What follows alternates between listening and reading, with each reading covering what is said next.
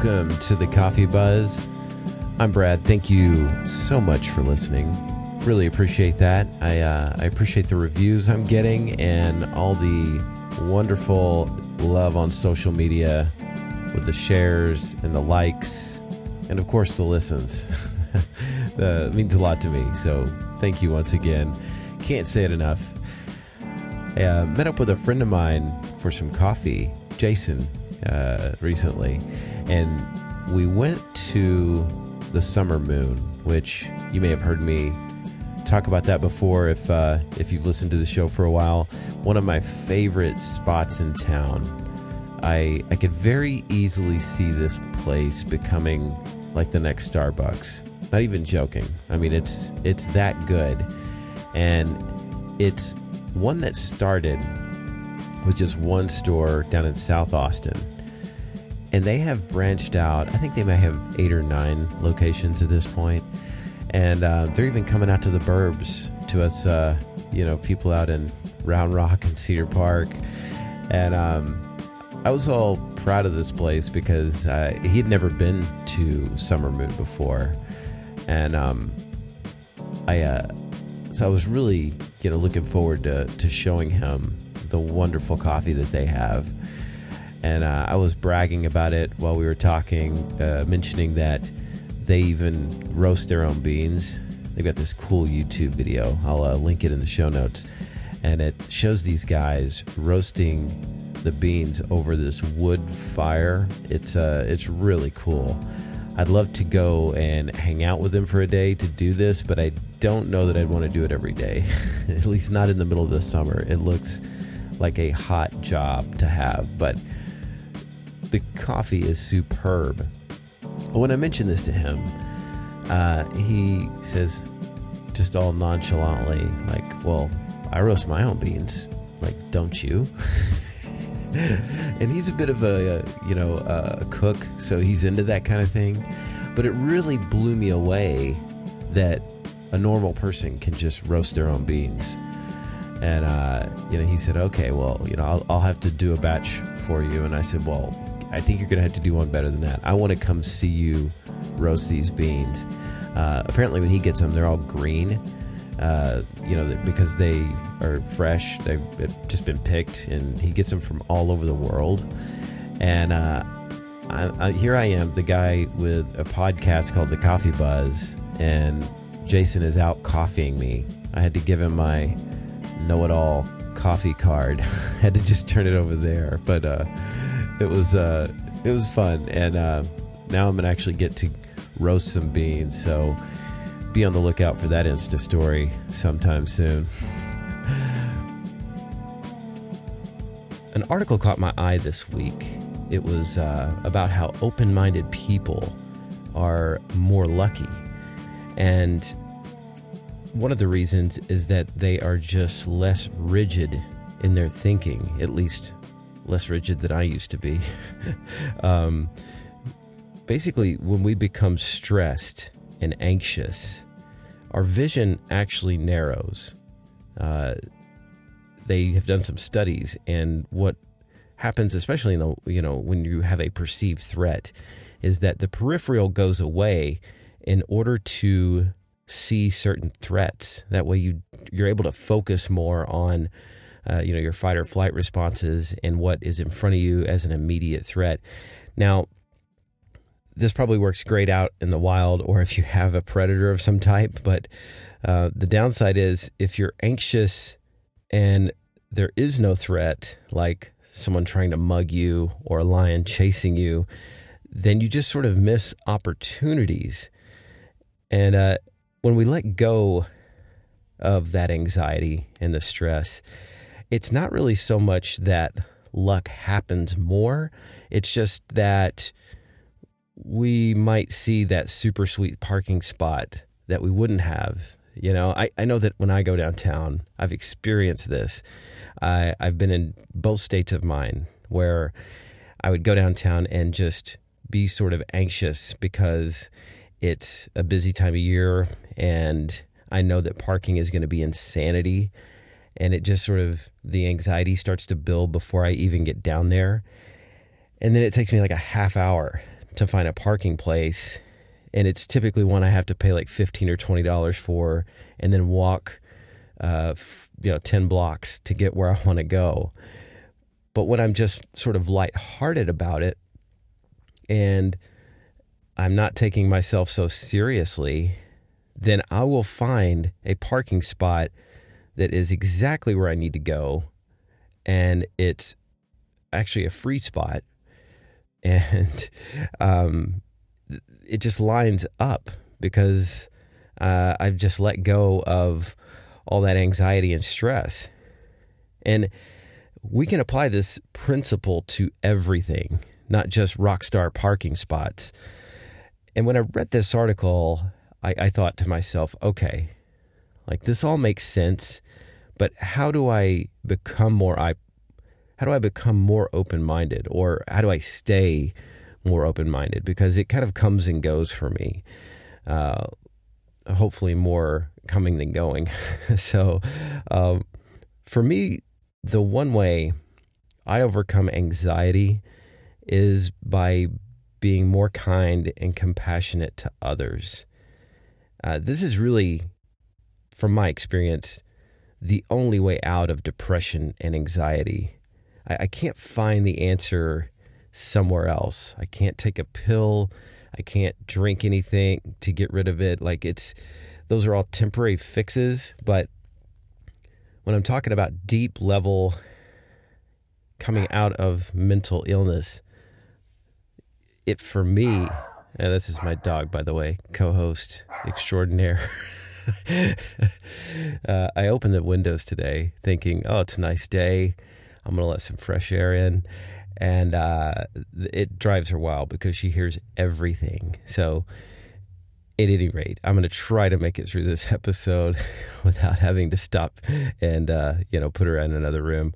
However, getting back on track here, for me, happiness is more of an inside job. I can't take an outside stimulant to make it happen, because if I do, I just become dependent on that thing anyway. Just being kind to others. I mean, essentially, it's all neuroscience anyway. We can actually become our own drug dealer or chemist in our own brain.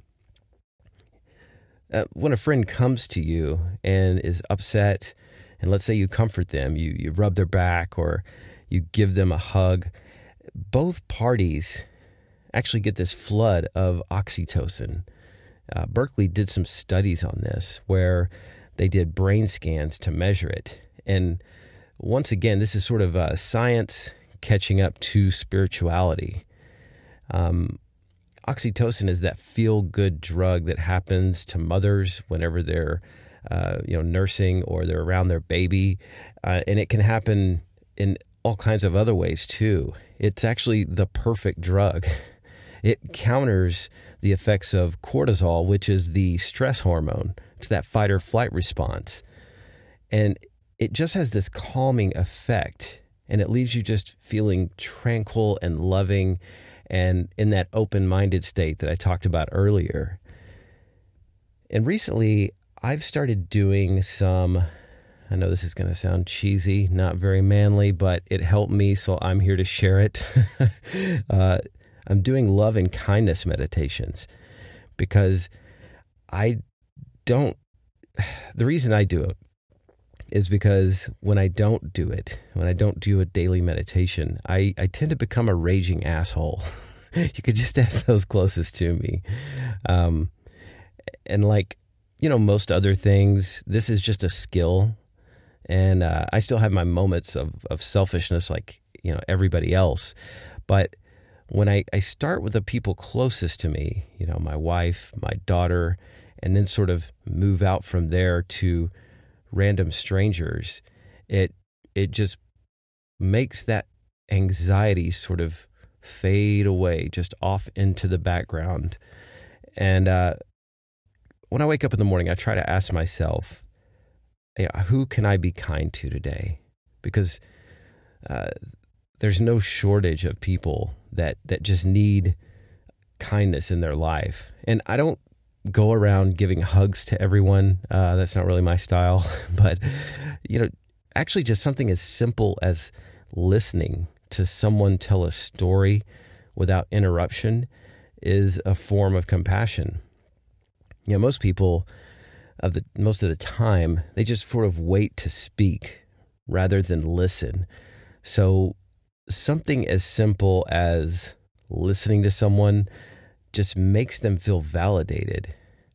Typically what I see happen is that someone would be telling a story and about how at some point they'll say, yeah, the time I went to the beach, and the person that's supposed to be listening says, oh, the beach, let me tell you about the best beach in the world. And I sit back and I'm like, there's no way that person is listening to anything this other person is saying.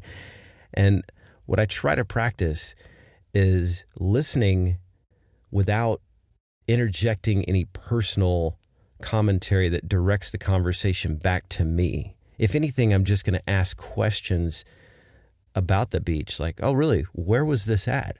Tell me about it. Was it a white sand beach, or did it have the blue water? What time of year was it? You know, I try to get more personal with their story rather than interjecting my own narrative. And it's amazing because of how rare it happens. Whenever I do this, people just, I don't know, I can tell that they just feel just loved in a way. And it used to kind of be, I kind of looked at it like a curse. I would go around saying I have this bad habit of listening to people. And now I've sort of embraced it because I can see that it's kind of one of my superpowers now that I use. I firmly believe that kindness is magic and that we can affect people in so many ways. And when we do this, it brings it back to ourselves.